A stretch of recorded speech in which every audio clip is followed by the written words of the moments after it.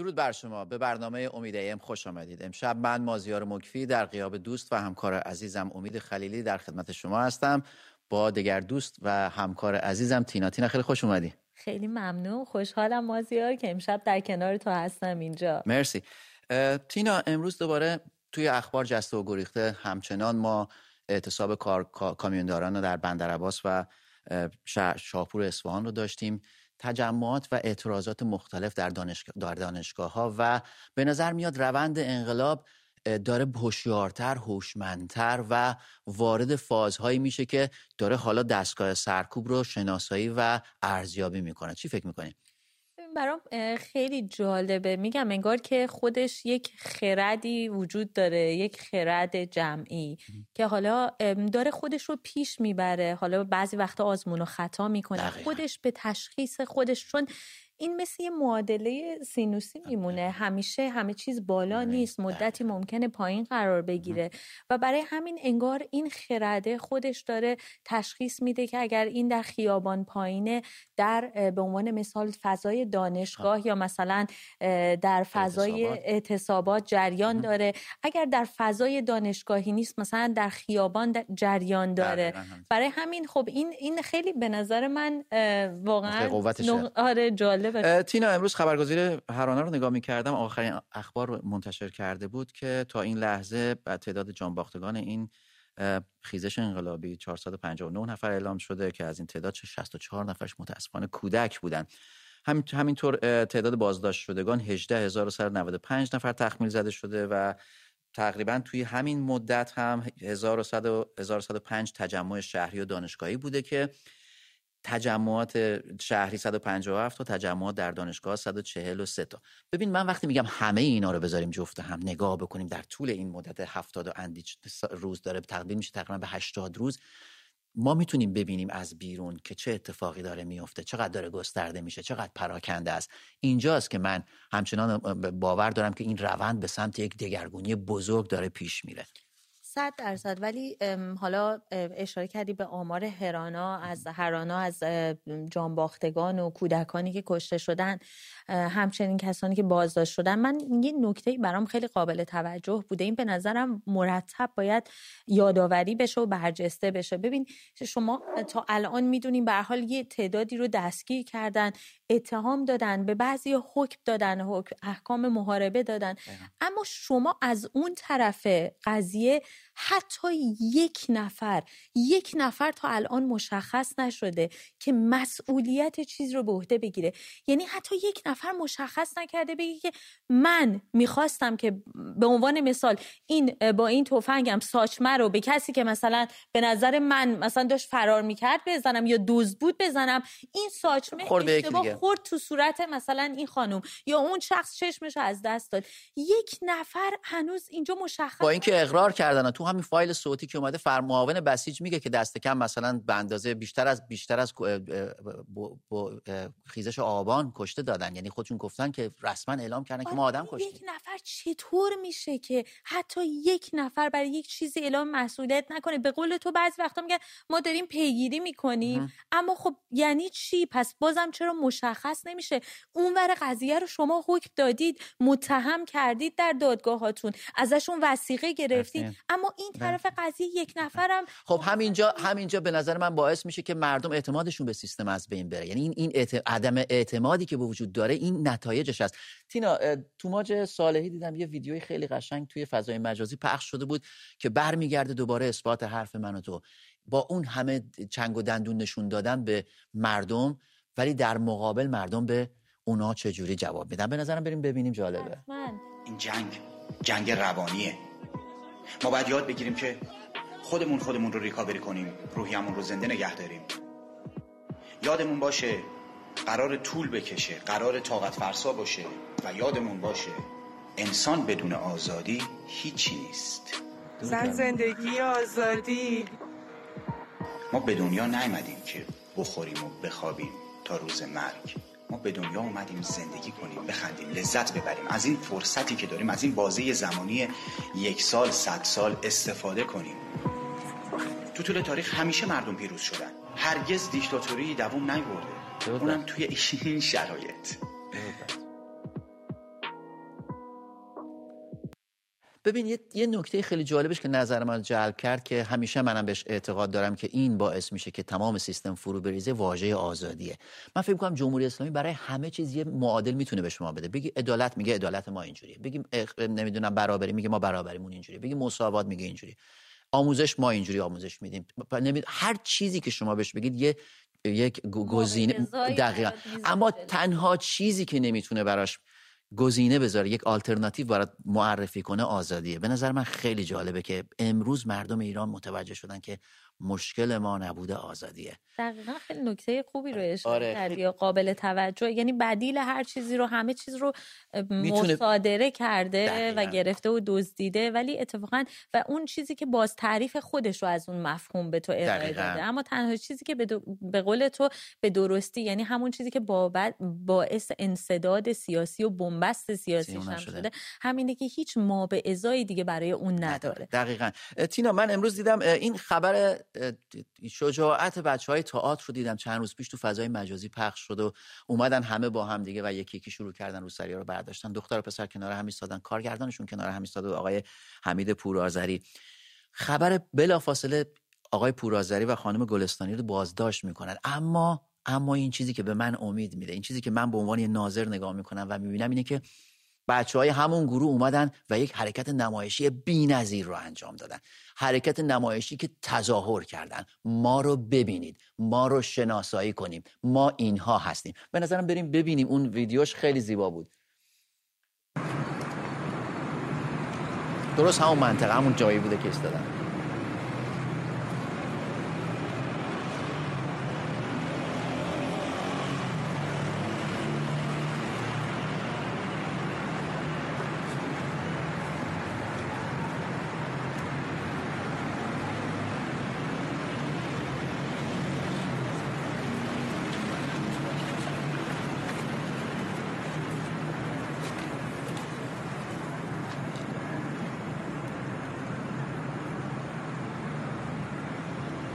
نمایش تمام قد، حقیقت عریان، کنش تکثیر می شود.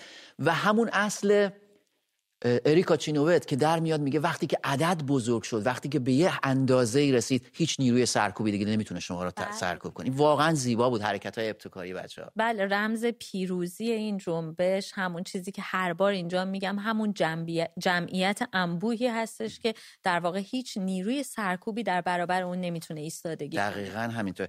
تینا، امروز می‌خوایم در مورد موضوع مورد علاقه تو صحبت کنیم. عملکرد گروه‌ها و شخصیت‌های اپوزیسیون رو چطوری می‌بینی؟ دوستان، امشب می‌خوایم در مورد نقش اپوزیسیون و اینکه اپوزیسیون چه کار باید بکنه و اینکه تا حالا چه کار کرده و انتظار شما از اون چیه صحبت کنیم. به نظر شما عملکرد گروه‌ها یا شخصیت‌های اپوزیسیون رو چطوری ارزیابی می‌کنید؟ شماره تلفن ما هست 2042 16 21 710 233. تکرار می‌کنم 2044 گفتم 42 2044 16 21 710 233 شماره تلفن ما هست. اسکایپ ما هست امید.am. میتونید تماس بگیرید و به سوال ما پاسخ بدید. سوال ما به طور مشخص اینه: عملکرد گروه‌ها یا شخصیت‌های اپوزیسیون رو چطور می‌بینید؟ تینا، چطور می‌بینی؟ این یه چیزی که خیلی مهمه، به هر حال ما 43 ساله که داریم با یک حکومتی، در سایه حکومتی زندگی می‌کنیم که اکثریت قریب به اتفاق مخالفش بودن و پیش بینی هم میشد، یعنی از نحوه عملکردش پیش بینی میشد که بالاخره دیر یا زود به این جایی برسیم که امروز رسیدیم. و همیشه هم میگم خب این جنبش، این انقلابی که در جریانه، قاعدتاً یه اصطلاحی رو به کار بردم که اتفاقاً از یک جامعه شناسی شنیده بودم که شما یک ذهن گرم داری که ذهن همون افرادی هستش که در میانه جنبشن، در خیابان هستن، پر از شور و شوقن، انرژی دارن و میخوان این تغییر و اتفاق رو رقم بزنن. و یه بخشش هم اون ذهن سرد رو داری، ذهن سردی که باید نظاره‌گر باشه، ساختار بسازه، باید لحظه به لحظه اتفاقات رو دنبال کنه و براش بتونه تعریف کنه که الان چه تاکتیک مبارزه‌ای مناسبه. به عنوان مثال، مثلا ما 100 و خورده ای نمونه، خودت هم در کتاب جین شارپ خوندی گذر از دیکتاتوری به دموکراسی، مبارزه مدنی داریم. اما کسی آیا واقعا میدونه که مثلا در کنار حالا اعتصاب و فعالیت‌های دیگه چه اشکال دیگه از اعتصاب هستش و وقتی این اشکال اشکال دیگه از نافرمانی مدنی هستش، شما باید وظیفه اپوزیسیون به نظر من دقیقاً همینه، یعنی اینکه شما یه استراتژی جایگزینی دیکتاتوری با دموکراسی دارین که در همین دوره باید اتفاق بیفته و ارائه دادن تاکتیکای مناسب مبارزه. این به نظر من کار یک اپوزیسیونه.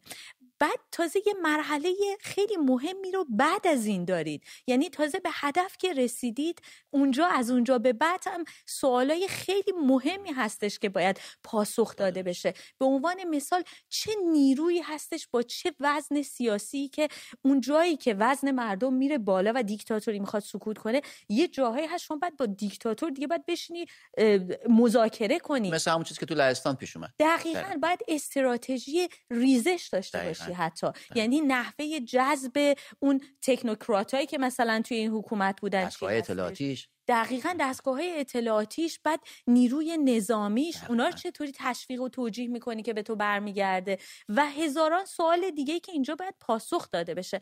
من راستش همینی که امروز ما داره توماج از این حرف میزنه که ما فقط خودمونو داریم، راستش من میفهممش، ولی از یه طرفم برام ناراحت کننده است و اونم اینه که ببین چرا باید آزمون و خطایی باشه، چرا باید این نبوغ مردم. من واقعا احترام میذارم به میزان خرد سیاسی و آگاهی سیاسی مردمی که امروز تشخیص میدن این فراخانی نیستش که مطالبات منو نمایندگی کنه. ما امروز نمیدیم، من روزی میرم که مطالبات منو نمایندگی کنه. این خرد فوق‌العاده است، اما ما نمیتونیم، اما این خرد اون طرف نمیدیم. یه هدایتی باید داشته باشه و خب اگر این هدایت امروز وجود نداره، اگر دوستی به ما زنگ میزنه، یه شب به برنامه زنگ زدن گفتن که یه شکل دیگه‌ای که مثلا نمیدونستن اعتصاب حتی یه شکل از نافرمانی مدنیه با خود این، یعنی یه جای کار اشکال داره. مازیار جان بریم کاوه از کرمان رو بگیریم. کاوه، فکر میکنید عملکرد گروه‌ها و شخصیت‌های اپوزیسیون چطوری بوده تا حالا؟ با سلام خدمت مازیار عزیز و مهمون عزیزتون تینا خانم. درود به شما. سلامت باشید.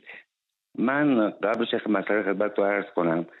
12 سال صادقانه به هموطنانتون خدمت کردید و حاصل اون امروز این شده که من چند شب میام شیفت کاری رو به هم میزنم شرمنده که بتونم با برنامه شما تماس بگیرم. امروز شدی تلویزیون ملی ایران. درود بر شما. و این واقعا باعث خوشحالی و خوشنودیه. خیلی ازتون ممنونم. واقعا خستگی ما از تنمون در میره که شما به ما این افتخار رو میدین و ما رو در جایگاه یک تلویزیون ملی قرار میدین. من واقعا سپاسگزارم کاوه جان.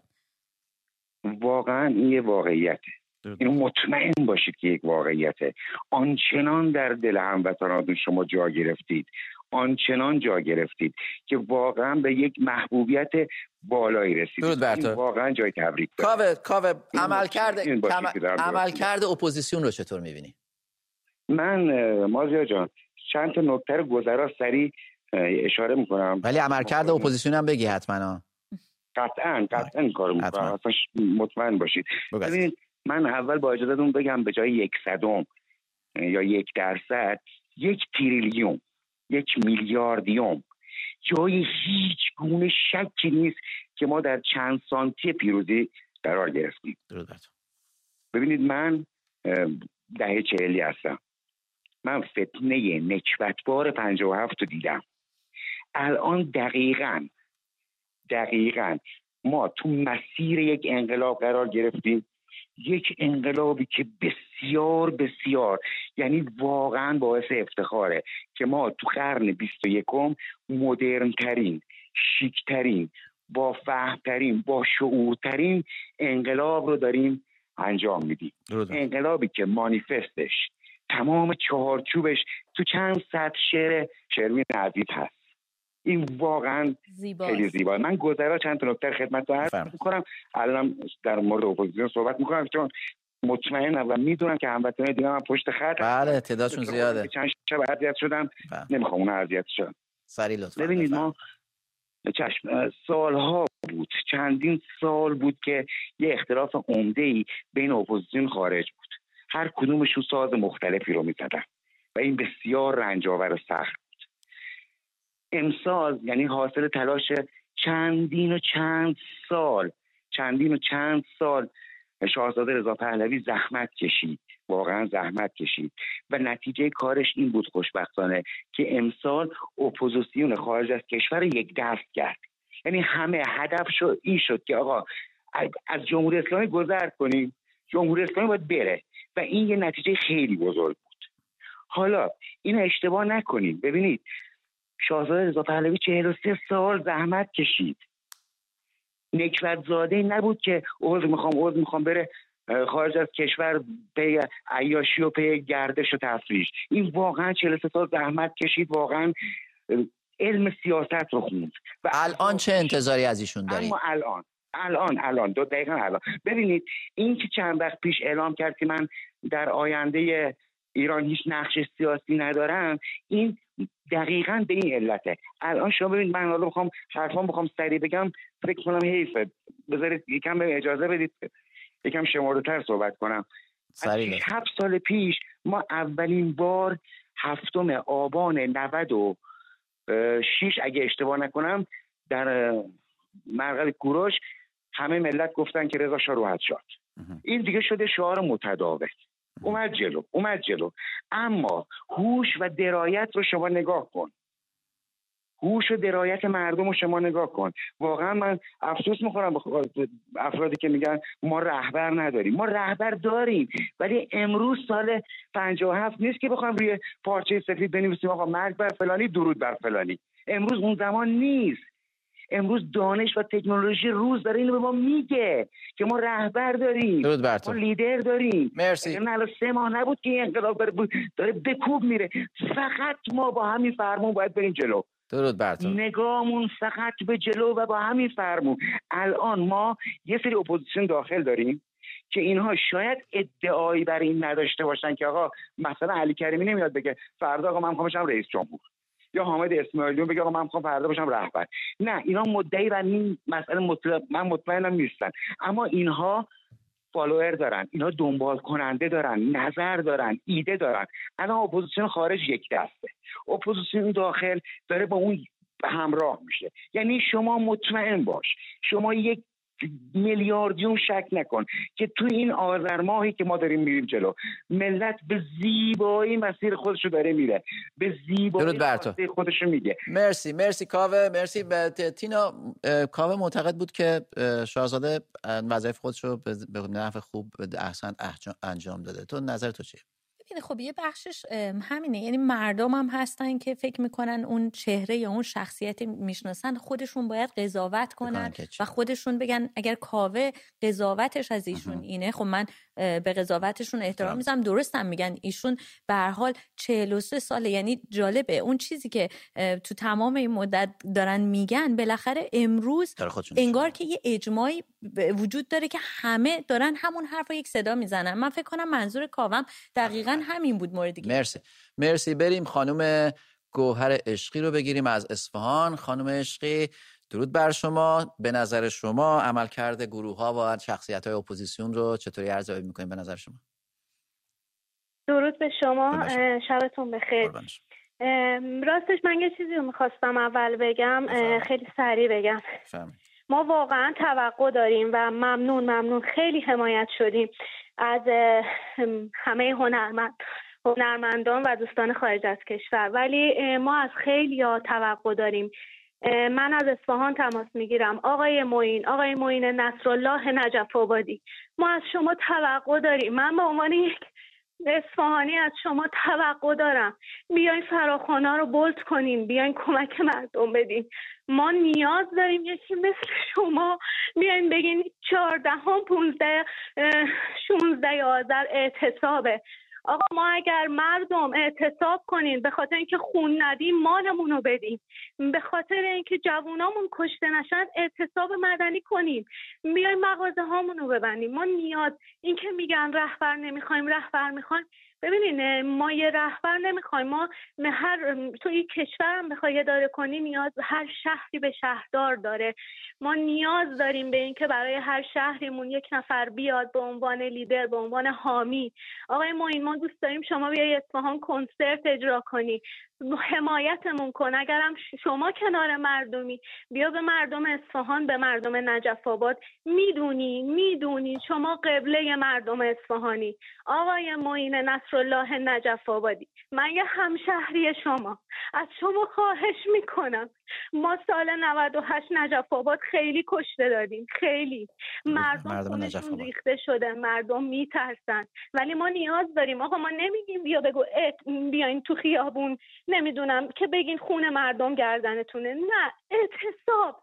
آقا اعتصاب لازمه. درود بر تو. اعتصاب باید فراگیر شه. مرسی. ببخشید خیلی سریع بگم در جواب سوالتون بگم، شما واقعا حمایت کردین. این که میان میگن من و تو نمیدونم چرا نظم و قانون پخش میکنه، برنامه پخش میکنه، دورتون بگردم.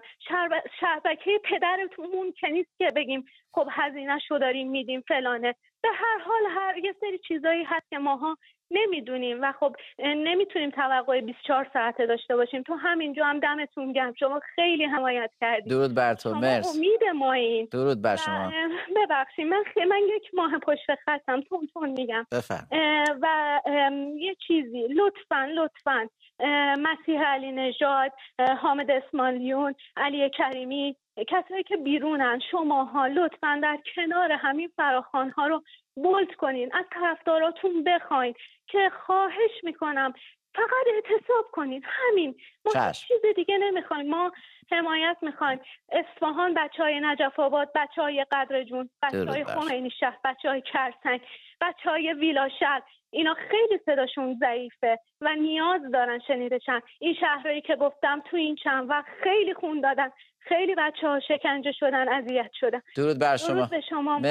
مرسی خیلی ممنونم. واقعا ما به عنوان یک رسانه سعی می‌کنیم فقط کار رسانه‌ای رومون انجام بدیم. اگر که کمپینی باشه، اگر کسانی باشن که فعالیت سیاسی میکنن، قطعا ما پوشش میدیم. من میدونم تینا خودش شب و روز فقط کارش همینه و داره اخبار رو دنبال میکنه و رصد میکنه. تینا بریم کاظم رو بگیریم از اهواز، خیلی وقت پشت خط. کاظم درود بر تو. سوال برنامه ما رو لطفاً جواب بدید. عملکرد گروه‌ها یا شخصیت‌های اپوزیسیون رو چطوری ارزیابی میکنید؟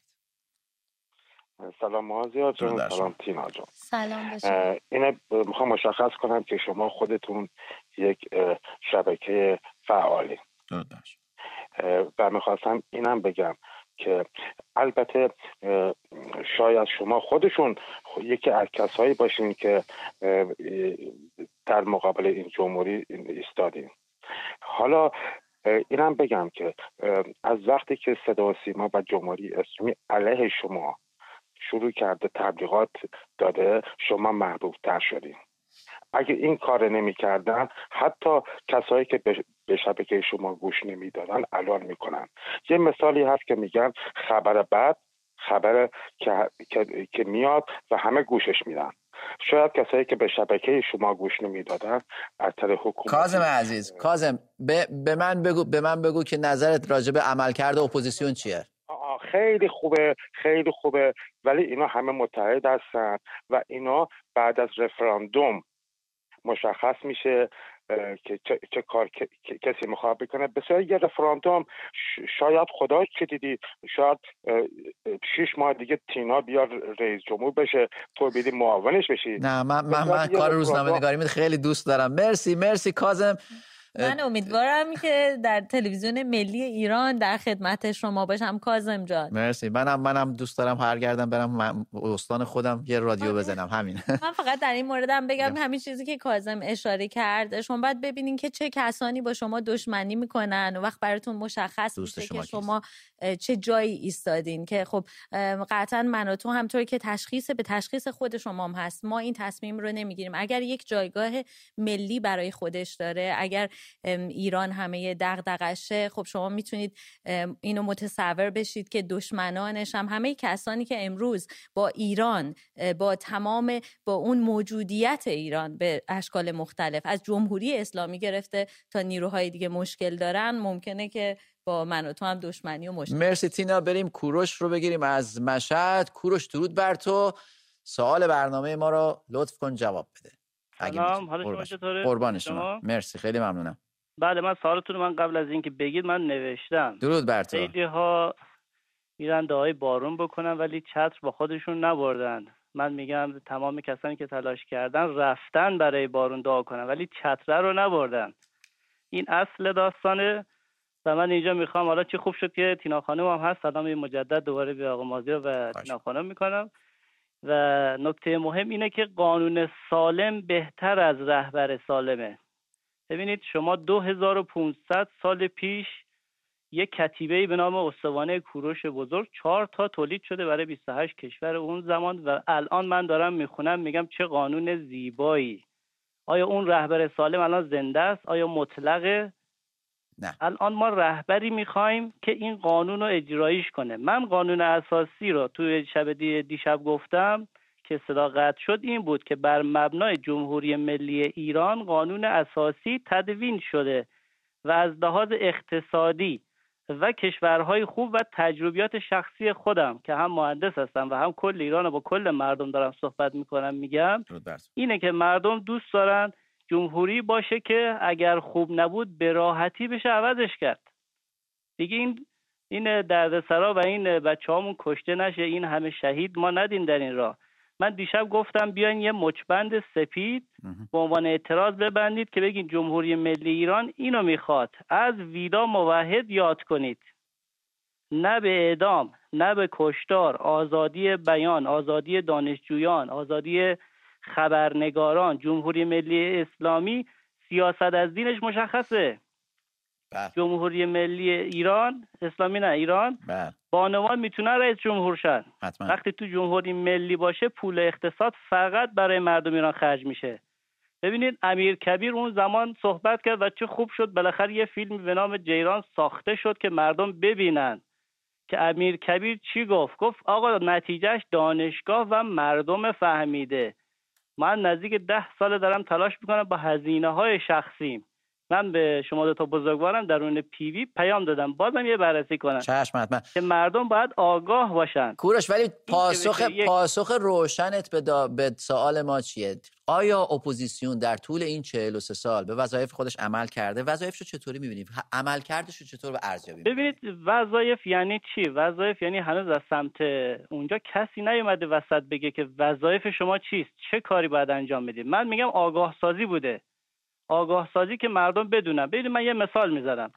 وظایف یعنی چی؟ یعنی اقتصاد پویا برای مردم. در این زمینه چه کاری انجام داده؟ الان مثلا امارات متحده میاد تخت جمشید ما رو کپی میکنه ولی ایران خودمون تخت جمشیدمون داره از بین میره. اگه وظایف درست انجام شده بود ما الان این اقتصادشو داشتیم. درست شد؟ پس هنوز ناکارآمدی هایی در این وظایف هست. نمیگم بد بوده، تلاش ها خوب بوده. اگر اینها و شما بیان نظرتون در آخر بگید که این قوانینی که درباره جمهوری ملی ایران خوبه، شما هم نظرتون رو بگید، اگر اوکی بود شما هم مچبند سفید میبندید که تکلیف مردم روشن شه. شما یک حرف قشنگی زدید، گفتید کلمه واحد بیاین همه در کل جهان به جمهوری ملی ایران بپیوندید، قانون اساسیشو بیاین، من اصلا پی دی اف شو میفرستم براتون، شما بیان اونجا بررسی کنید، دربارش حرف بزنید. اگر خوب بود شما از فردا ببند. چشم حتما. اختیاریه. خیلی ممنون از تماس. قربون شما، خیلی ممنون. کوروش جان، من مازیار یه چیزی فقط در پاسخ به کوروش عزیز بگم. نکته بسیار خوبی رو اشاره کردن. قانون اگر بالاتر از هر چیزی باشه، شما مطمئن باشین که مسیرت و اینکه یک دموکراسی با ثبات داشته باشی تضمین میشه. کما اینکه انقلاب مشروطه در ایران اتفاق افتاد و به خواست قانون بود و برای اون بود. اما البته در مورد جمهوری یا حالا اشکال دیگه شما نمیتونین بگین که حتما نوع حکومته که در واقع تضمین میکنه دموکراسی اجرایی میشه.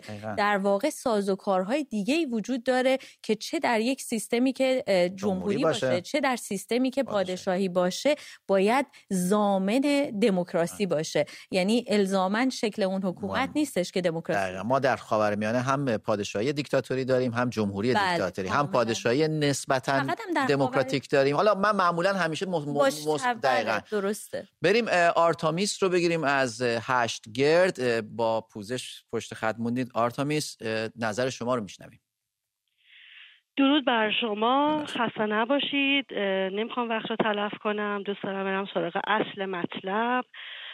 من 70 روزه که برنامه شما رو دارم دائما پیگیری میکنم. میبینم که خیلی زنگ میزنن، ایراد میگیرن، میگن که چرا شاهزاده موضع مشخصی نمیگیره، فقط توییت میزنه و از این حرفا. به نظر من باید یه ذره بهشون حق بدیم. ببینید نسل پیش از ما یک بار به خدمات شاه فقید ایران پشت کردن، با اینکه میدونستن چقدر کارهای خوب و بزرگی برای این کشور انجام داده و ما هنوز بعد از 44-5 سال هنوز داریم از خدمات شهربانو محمد رضا شاه و رضا شاه بزرگ که پدر ایران و نوین هستن، هنوز داریم از خدمات اینها استفاده میکنیم. ببینید ما به نظرم اول باید حسن نیتمون رو به شاهزاده نشون بدیم. شاید ایشون یه ترسی داشته باشه که نکنه دوباره تاریخ تکرار بشه. ببینید ما مثلا میتونیم بریم با فالو کردن بیشتر ایشون و همینطور که زیر مثلا آخرین پستی که دارن کامنت بذاریم که مثلا شاهزاده حمایتت میکنیم، که این دلجویی رو از ایشون بکنیم و نشون بدیم که ما اول از همه فکر میکنی الان شرایط هست که ما باید منتظر دلجویی باشیم؟ فکر نمیکنی شرایط مملکت بسیار فوق العاده است و نیاز به یک عملکرد جدی هست؟ بله، من این حرف شما رو تایید میکنم، قبول دارم آقا مازیار، ولی خب میگم شاید ایشون هم یه ترسی از این داشته باشن.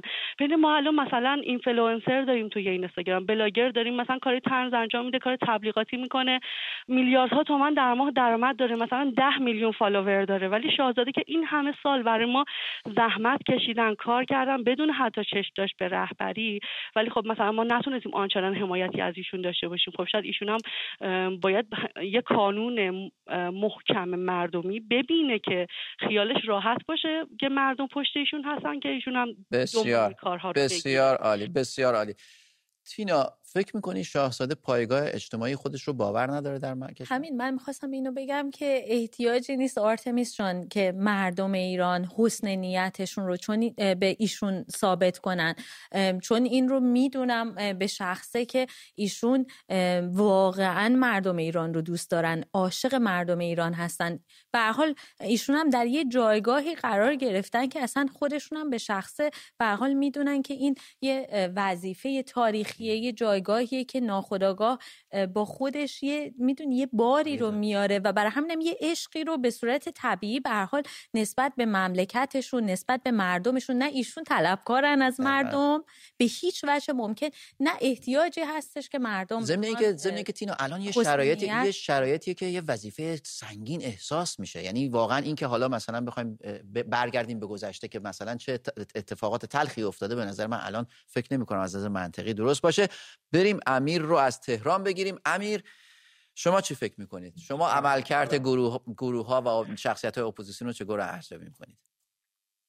اول یه مطلب رو میخواستم بگم که بعد از سلام خدمتتون، اینکه خب یه ذره دوستان من فکر میکنم که میان و فوش میزنن و گله میکنن، این خوب نیست، روحیه ما رو خراب میکنه، روحیه کسایی که میرن بیرون خراب.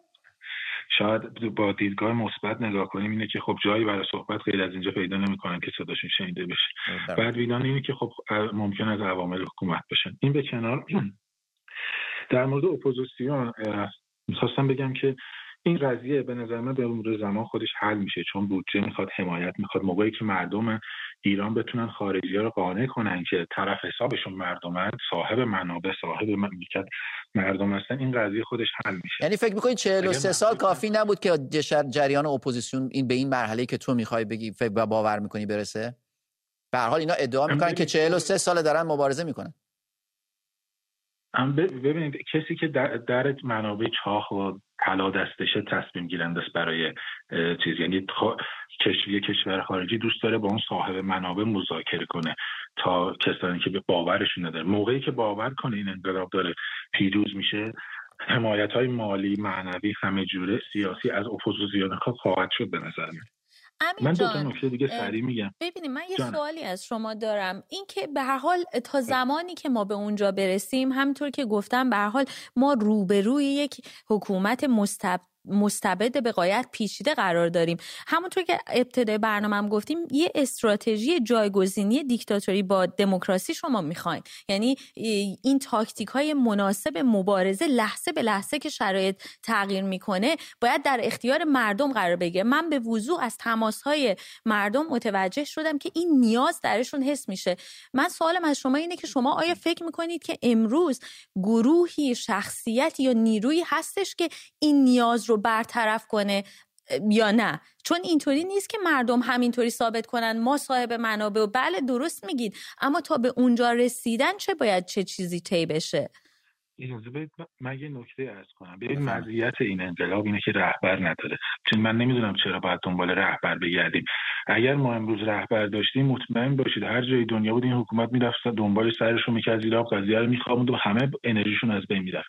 این یه امتیازه که رهبر داره. میاد هر بچه‌ای میگیره یه گوشه دیگه میبینه باز اونجا شروع شده به خاطر اینکه رهبر نداره. اون چیزی که اگه بخوان همه به یه رهبر نگاه کنن به نظر من نقطه ضعفه. انقلاب مدرنیه، جدیدترین انقلابی که اولین بار باز در زندگی آزادی شروع میشه. این جدیدترین انقلاب و پیشرفته ترینشون هم هست به نظر من در نوع خودش بدون رهبر. اولین کارم این کار انجام خواهد شد. ولی حالا نقش اپوزیسیون رو چی می‌بینی؟ ببین نقش اپوزیسیون، ببین اگر منظورتون نقشه راه هست یا کمک به روندی که در ایران در حال اتفاقه. الان من 2 تا ایده دارم که میخوام بعد صحبتام مطرح کنم. به نظر خیلی سریع لطفاً اگه لطف کنید چون خیلی دوستانتون نوبتم. ببخشید. ببینید یکی این که با ما برای در مورد اعتصابات بود امروز سری صحبت‌ها. یکی این که مردم میتونن باید پاشنه آشیل حکومت رو هدف بگیرن. اولیش بانک‌ها هستن. تمام پول‌هاشون از بانک‌ها بکشن بیرون، تبدیل کنن به دارایی با ارزش مثل طلا، دلار. اگر میخوان ماشینی بخرن، زمینی بخرن، اگر سیستم بانکی رو مختل کنن 50% راهو رفتن. این اولین نکتهشه. البته اینو بگم این نقاط ضعف هم داره این کار. این کار باعث میشه یه فشار عجیبی به اقتصاد بیاد، قیمت‌ها، دلار، همه چیز وحشتناک بره بالا. اون راهی که ما می‌خوایم در چند سال برسیم به این نقطه، این مرگ تدریجی رو یهو تجربه کنیم، مثل اینه که همه ما مردم بپرن داخل یه چاهی و حکومت هم بکشن پایین. فرقش کجاست؟ اینه که ما چتر داریم، اون دارایی‌مونه، ما چیزی از دست نمیدیم. این خیلی ایده خوبیه به نظر من. دوم اینکه من دیدم که این نیروهای سرکوب، خیلی فکر می‌کردم که دلیل اینکه این نیروی سرکوب، نمیخوام وقت طولانی بگیرم، مرسی، ما خیلی یه سوالی هستش که همیشه از خودمون میپرسیم تو برنامه، اینکه چرا یه نیروی سرکوب بعد یه بچه رو بکشه؟ من خیلی فکر کردم پول، اعتقادات، نمیدونم ارادت به رهبری، هیچ کدوم اینا نمیتونه انگیزه باشه. تنها انگیزه که به ذهن من رسیده تا الان اینه که اون شخص از کشته شدن بچه خودش بترسه. ما یه تجربه تلخی از انقلاب 57 داریم و جدیدترینه و یادمون هم هست، اینکه بعد از انقلاب اسب شاهو کشتن. تصوری که تو مردم که مخصوصا کسانی که تو بعد حکومت خدمت میکنن، چه نیروی سرکوبگر که موافقه اینه که اگر انقلاب بشه ما بعد منتظر یه همچین چیزی باشیم. کوتاه‌تر لطفاً اگه لطف کنی. مرسی. خیلی دیگه کوتاه. کلاً من ولی یه چیز رو بگم خدمتتون. من متوجهم اشاره کردن که یه عده از بینندگان که تماس میگیرن منفی صحبت میکنن یا ممکنه مثلا از افراد حکومتی باشن، ولی من باز برمیگردم به همون بحث عملکرد اپوزیسیون. ببینین ناخودآگاه این یه حس طبیعیه. من فکر نمی‌کنم افراد حکومت باشن، باید صادق باشیم.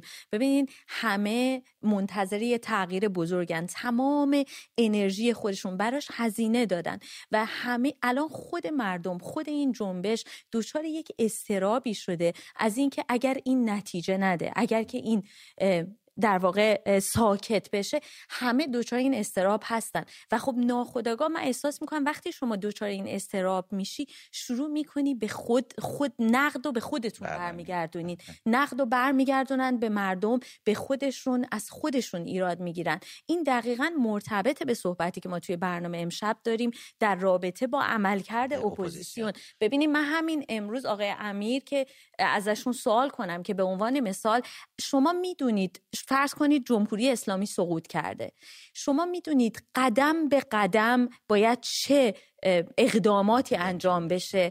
اگر که ما امروز این رو مشخصا نمیدونیم، پس بنابراین به اندازه کافی کار نشده که تو این 43 سال، وگرنه شما باید بدونید پاسخ این سوالها رو. اگر که کار شده ولی همچنان شما نمیدونید، باز یعنی یه جای کار اشتباه شده، چون کاری که شده نتیجهش به شما در واقع انتقال پیدا نکرده. مرسی تینا. بریم کیان رو بگیریم از یزد. کیان درود بر تو، شما نظرتون در این باره چیه؟ سلام. درود بر شما. خسته نباشی. قربان شما. خیلی ممنونم. ببخشید من مزاحم شدم. من فقط 70 سالمه، خب فقط میخوام موفقیت همه ایرانی‌ها رو ببینم. این یکی از چیزاییه که ما یه اشتباهی، من خودم یکی از اون اشتباهیایی بود که کردم، از همه مردم ایرانم معذرت میخوام. واقعا اشتباه کردیم، میخوام دیگه بچه‌هامون این اشتباه نکنن. درود بر تو، درود بر شهامت. قربان شما. واقعا اشتباه کردیم، ما از همه مردم ایران معذرت میخوام. حالا نسل جوان 80-90 داره جبران اشتباه شما رو میکنه. بریم فریدون رو بگیریم از تهران. فریدون درود بر شما، نظر شما چیه؟ درود به شما مازیار جان. قربان شما. درود به تینا خانوم. درود به شما. درود به همه بینندگانتون. من کاوه هستم، مهمون هر شبتون. بله. حالا با اسم فریدون اومد من. درود بر شما، بفرمایید. عرضم بود. ولی خب به اسم فریدون فرخزاد درود بر. واقعا یه اپوزیسیونمن واقعی بود و جاش خالیه واقعا، هم در کلمه، هم در رفتار و هم در گفتارش کاملا معنی میکرد. تنها بود، یه نفر بود. زمانی بود که هیچ کس نمیدونست این نظام بدیه. اون حرفایی رو میزد که امروز ما بعد از 45 سال تازه یه سری از حرفاشو داریم درک میکنیم. حالا کاوه فکر میکنی اپوزیسیونی مثل فریدون فرخزاد داریم امروز در بدنه اپوزیسیون خارج از کشور؟ سوال کنم، من نمیخوام سوال برنامه رو با سوال جواب بدم. مازیار جان، اصلا اپوزیسیونی داریم ما اونور که ما الان بگیم که اون اپوزیسیون داره کار میکنه، وظایفش رو انجام میده یا نمیده؟ اصلا ما اصل سوال این باشه به نظر من، اصلا اپوزیسیونی داریم؟ ببین اپوزیسیون یه کلمه فرانسویه که تو اصطلاح سیاست به مجموعه افراد و نهادهایی میگن که برخلاف اون نظام سیاسی داره رفتار میکنه و حرف میزنه. ما هیچ مجموعه‌ای نمیبینیم. ما اون ور آب، اون ور مرزامون بسیار آدمایی رو میبینیم که مخالف نظام هستن، مخالف سیاست هستن، ولی با هم مجموعه نشدن، با هم یک دست نشدن، با هم یه سیاست به قول معروف یک دست ندارن. خودشون خیلی موقع با خودشون دعوا میکنن. من میخوام یه چیزی بگم. شما میگید تو این 43 سال اپوزیسیون چیکار کرده؟ من میخوام بگم تو همین 2 ماه یا آقای حامد اسماعیلون یا آقای علی کریمی یک مقدار تو پوزیشن اپوزیسیون نشستن و مردم به حرف اینا گوش کردن. یعنی یه مقدار، تازه نه آدمای سیاسی بودن، نه کار سیاسی کردن، نه سیاسی داشتن. من میخوام بگم تنها وظیفه یه اپوزیسیون واقعی که تشکیل میشه از افراد و نهادهای یک دست اینه که توانایی بسیج کردن مردم رو داشته باشه. توانایی بسیج کردن. خمینی که روح شاد نباشه به عنوان یه اپوزیسیون نظام پهلوی میتونست با یک کلمه، یه جمله، یک حرف کل مملکت رو یک دست کنه. حالا کاری نداریم کارش اشتباه بود، آدمی بود که آدم نمیخواد اصلا نور به قبرش بباره، ولی کارشو بلد بود. امروز ما یه کار بلد نداریم. اینو من گفتم. پس ما بیایم اول دنبال اپوزیسیون واقعی بگردیم، بعد براش وظیفه تعیین کنیم. بعد فقط بسیج کردن که متاسفانه نیست. درود بر تو. من بگم مازیار جان سریع لطفاً اگر مرسی. ما داریم این کمپین به قول معروف نه به این اپ ها و این اپلیکیشن های سپاه داریم میگیریم، با دوستامون داریم اپلیکیشن ها رو از توشون پاک میکنیم. انشالله مردم همکاری بکنن. یه دوست قبلیمون اومد گفت نظام بانکی. من فکر میکنم بالاتر از نظام بانکی نظام حمل و نقل توی این مملکت اگر بشینه زمین، بازار میخوابه، بانک میخوابه، ادارجات میخوابه، همه چی میخوابه. درود بر تو. زور حمل و نقل اصلا بیشتره. مرسی. اسنپ، تپسی، الوپک به نظر من. درود بر تو. بیشتر از این هم مزاحمتون نمیشه. درود بر تو کاوه، مرسی. بریم چیزی در تکمیل حرف کاوه بگم. کاوه جان ممنون. فریدون فرخزاد بسیار برای من شخصیت قابل احترامیه، برای اینکه همونطور که اشاره کردین عمل کرد و اصولش در راستای همه و به نظر من این امر بسیار مهمیه وقتی که شما به عنوان یک شخصی که در اپوزیسیون هستین فعال هستین. ولی یه جا میخوام باهاتون مخالفت کنم در اینکه گفتین فقط عملکرد اپوزیسیون بسیج مردمیه. بسیج کردن اتفاقا تنها کافی نیستش.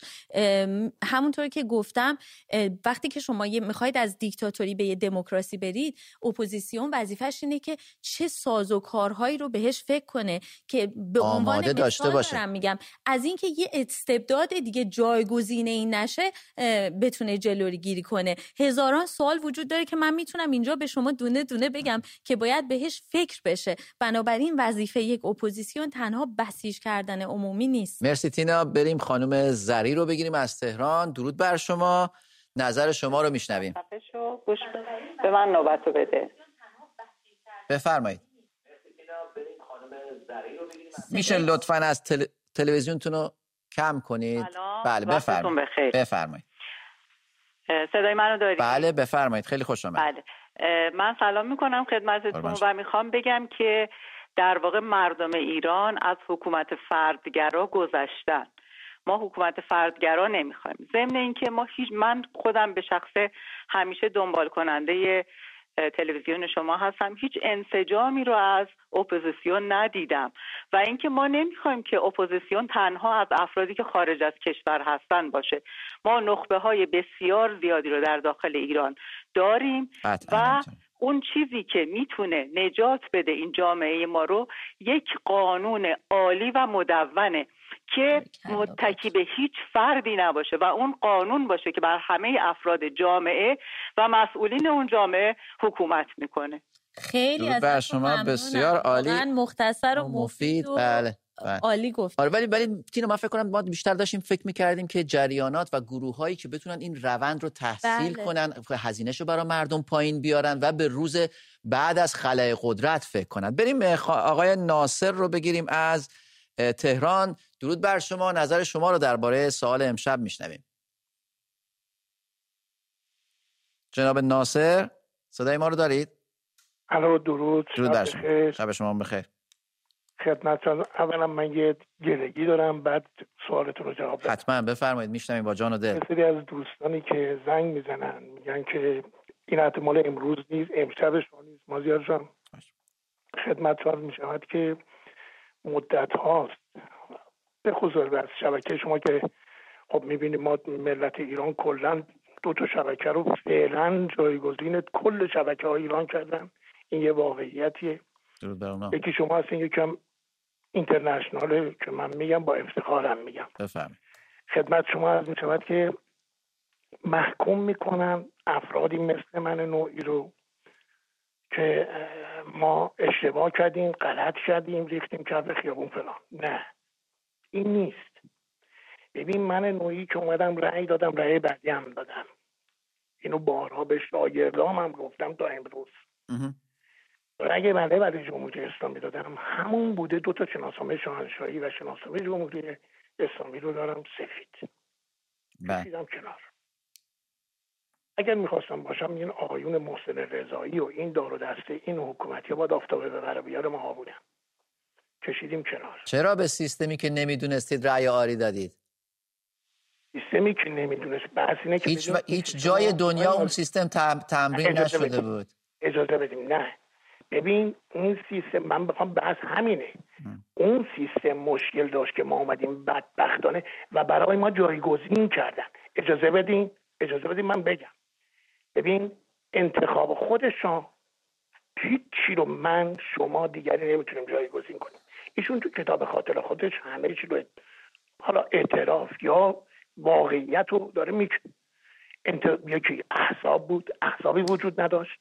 مثل این خانم مچاله‌ای که اومد تلویزیون گفت هر کی نمیخواد از این مملکت بره. متاسفانه شاه هم همین حرفو زد. این یک احزابی وجود نداشت. انتخابات مجلس انتصاب بود، مثل همین آقایون امامزاده‌هایی که ما گیر افتادیم.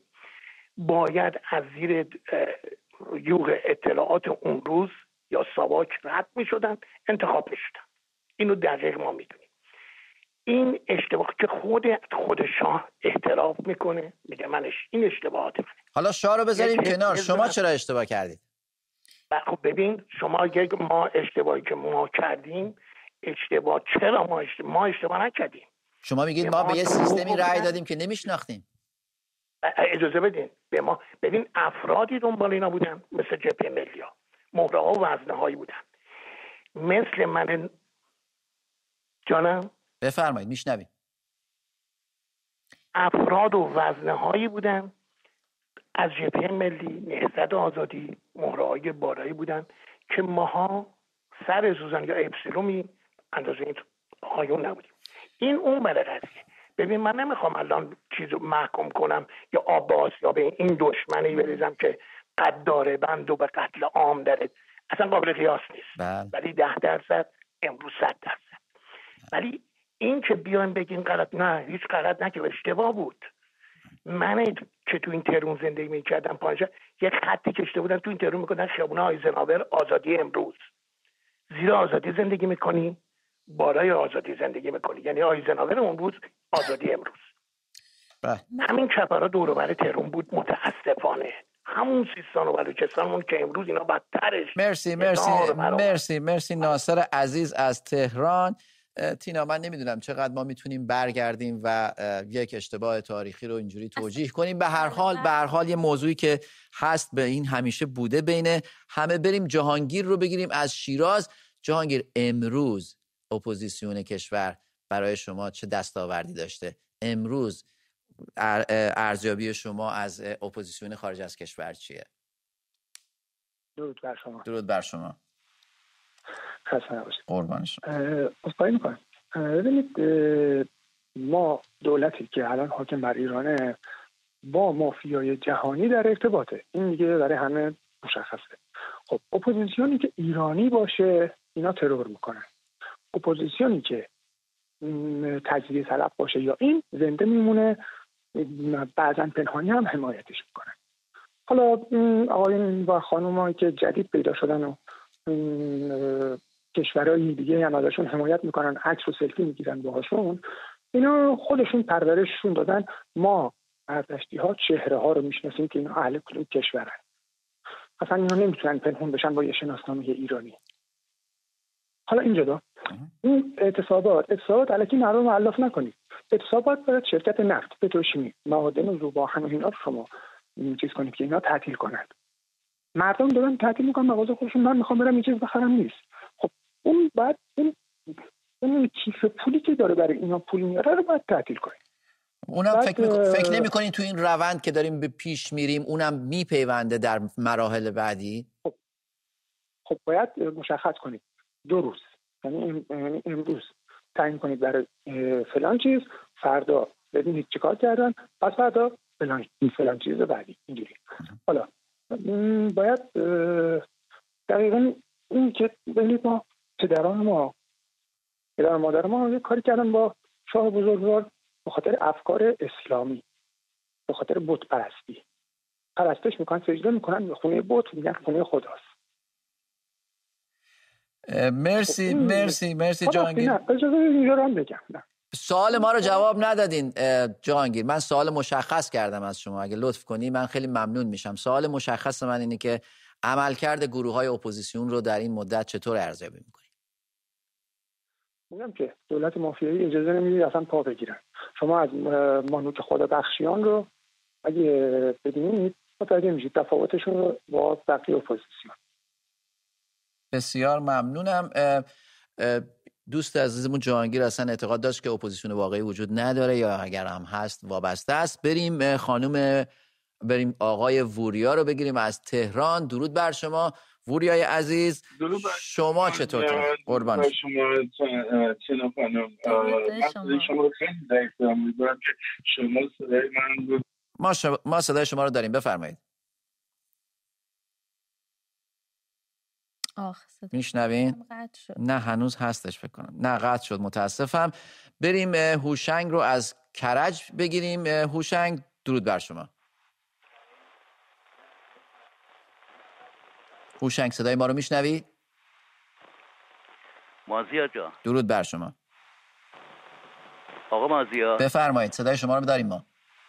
آره مازیار جان خودتونی دیگه، خسته نباشید. قربان شما. مازیار جان در مورد این مورد من الان نوشتم هست، ما 21 نفریم. خب عزیز من 48 ساله داریم در این مورد مطالعه میکنیم. الان هم داریم چی پیامامون رو به دانشجوها میدیم، تو راهپیمایی همه جا هستیم. ما نمردیم، ما نسقط داریم کارایی میکنیم. در مورد برنامه‌تون بگم، ببین من سوال از شما دارم که تو این کار هستی. من میخوام بگم فیلم فرانسه رو یادتونه؟ خمینی اونجا بود دیگه. بله. همه احزاب اونجا بودن یا نه؟ بله. همشون بودن. تمام. هیچکی نمیتونه بگه من نبودم. همه بودن. کی زاپورت کرد اونا رو؟ آقا مازیار. جبهه ملی. اونا رو کی زاپورت کرد فرانسه؟ کی؟ میگم دستمالچی با هواپیما میبرد اونجا، خرج میداد. اون دیگه ماهای آخر بود دیگه. نه ببین گوش کن آقا مازیار، فدات شم. ما تو مدارک داریم، هر موقعی خصوصی زنگ بزن بهت مدارکشو بدم، خودت زمین یا آقا امید. ببین آقای عزیز، زمان جوانان وقتی صحبت میکنن تو دانشگاه میرن بعد تو تظاهرات میگن چرا شما مثلا خمینی رو اعدام نکرد. خب شما خبر دارید حکم اعدام شاه رو دادن، اعدام خمینی رو دادن. آیت الله شریعت مداری اومد برگشت گفت ایشون مجتهده فلانه مسئولیت داد. بعد اشتباه شاه این بود که تبعیدش کرد دستمالچی زاپورت کرد. همه عالم میدونن اون بریزری که هوشنگ عزیز سوال منو جواب بده، وقتمون داره تمام میشه متاسفم. بگو. سوال ما این بود که عملکرد گروه‌های اپوزیسیون رو امروز در برابر این وضعیت اپوزیسیونی که الان من میدونم همشون رو میشناسن، همونایی که تو فرانسه اعتراف کردن ما رو به این روز انداختن. و سلام. درود بر تو. بریم. فکر میکنم تینا یه دونه تلفن دیگه میتونیم بگیریم. نداریم، از اتاق فرمان میگن نداریم. خیلی کوتاه تینا، شما به عنوان نتیجه گیری عملکرد اپوزیسیون، کارنامه اپوزیسیون رو امروز با این شرایط چطور می‌بینی؟ من فکر می‌کنم حرفمو در واقع توی پاسخ‌ها به تلفن‌ها و تا اینجا گفتم مازیار جان، اما یه بخشش هم اینه که اصلا به عنوان مثال ما خودمون به عنوان ایرانی هم باید بدونیم که چه انتظار و توقع درستی رو میتونیم از اپوزیسیون داشته باشیم. یعنی این یه چیز دو طرف است. من متاسفانه از پاسخ‌هایی که شنیدم خیلی متوجه نشدم چقدر ما فکر کردیم که اصلا چه انتظاری از اپوزیسیون داریم. ما یا میدونیم این رو دقیق یا نمیدونیم این رو دقیق. فکر نمی‌کنی که این به خاطر به عملکرد خود اپوزیسیون باشه؟ اینم میتونه باشه. مرسی. به پایان یک بار دیگه برنامه امشب رسیم. تا فردا شب، خدا نگهدار. مرسی.